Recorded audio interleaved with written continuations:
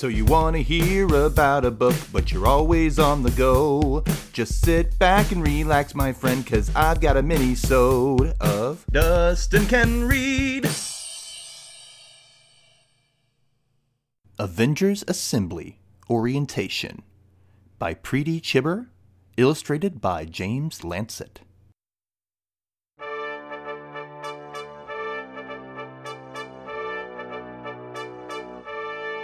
Kamala Khan is a super-powered middle schooler.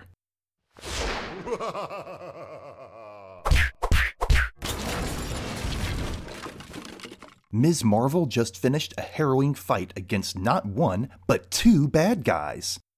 As with most superhero fights, someone catches it on video and it goes viral almost instantly. Kamala seems a bit arrogant about the fight. Her friend Bruno, who knows her secret identity, is worried she's in over her head, but she's confident she can handle Jersey City bad guys all on her own. From the start, this graphic novel is a bit different from the others I've read.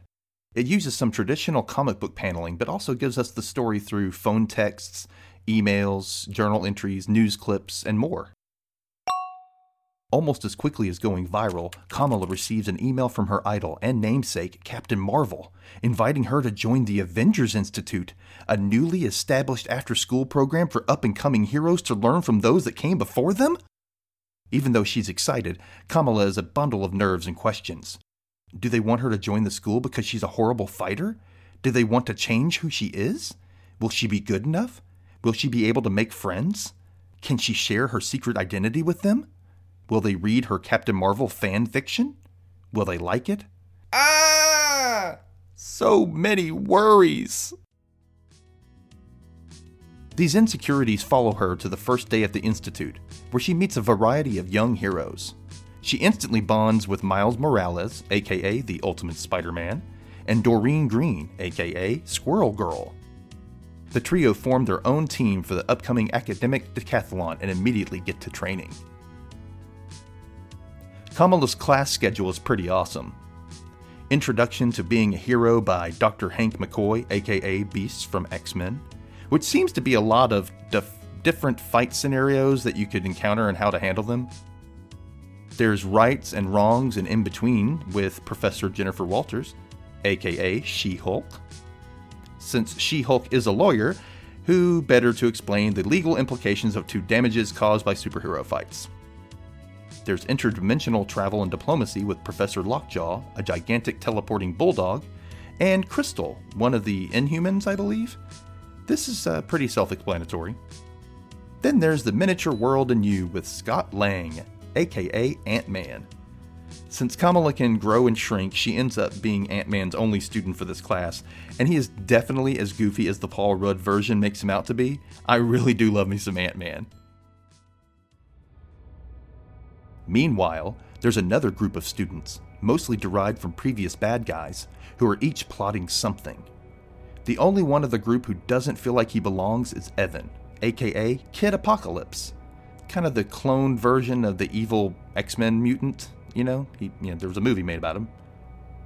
Evan likes Miss Marvel and doesn't know if he's supposed to be good or evil. Poor kid. Self-identity is one of the hardest things to figure out growing up. Released in August of 2020, self-identity seems to be a theme in this book. Sure, the characters know to keep their real identities a secret, but that doesn't speak to who they are to themselves. Middle school kids have it rough. There's emerging hormones, there's the exiting tween, emerging teen independence thing to deal with. It's a mess. This book looks at that from a few different angles. For instance, Kamala always thought herself as tough and can handle things herself.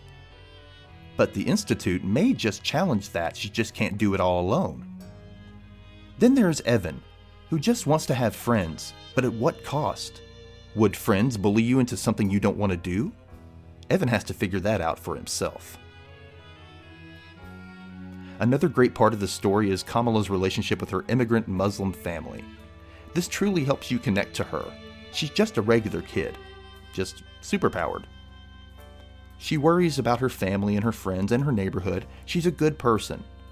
Likewise, we get glimpses into Miles' conversations with his mentor, Peter Parker, and Doreen's conversations with Tippy Toe, her best squirrel friend.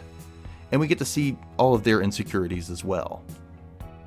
What's great about this book is that when the kids express their self-doubts, their adult superhero teachers empathize with them.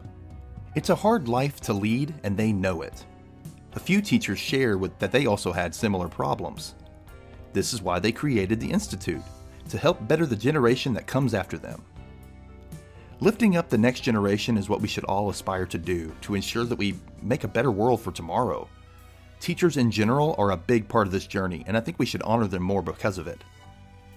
Sure, we may not be anywhere near as superpowered as these heroes, but as long as we have stories like these to share, the message can be received loud and clear.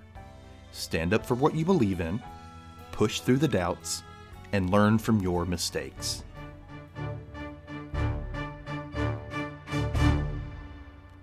If you have any questions or comments, please reach out to me via Twitter at Dustin_Holden or on Instagram at DustinCanRead. You can reach me via email at DustinCanReadPod@gmail.com, and please subscribe to be alerted of new episodes, and also rate and review on Apple Podcasts, Podchaser, or wherever you listen to the show. Thanks again for listening, and until next time, Dustin can read.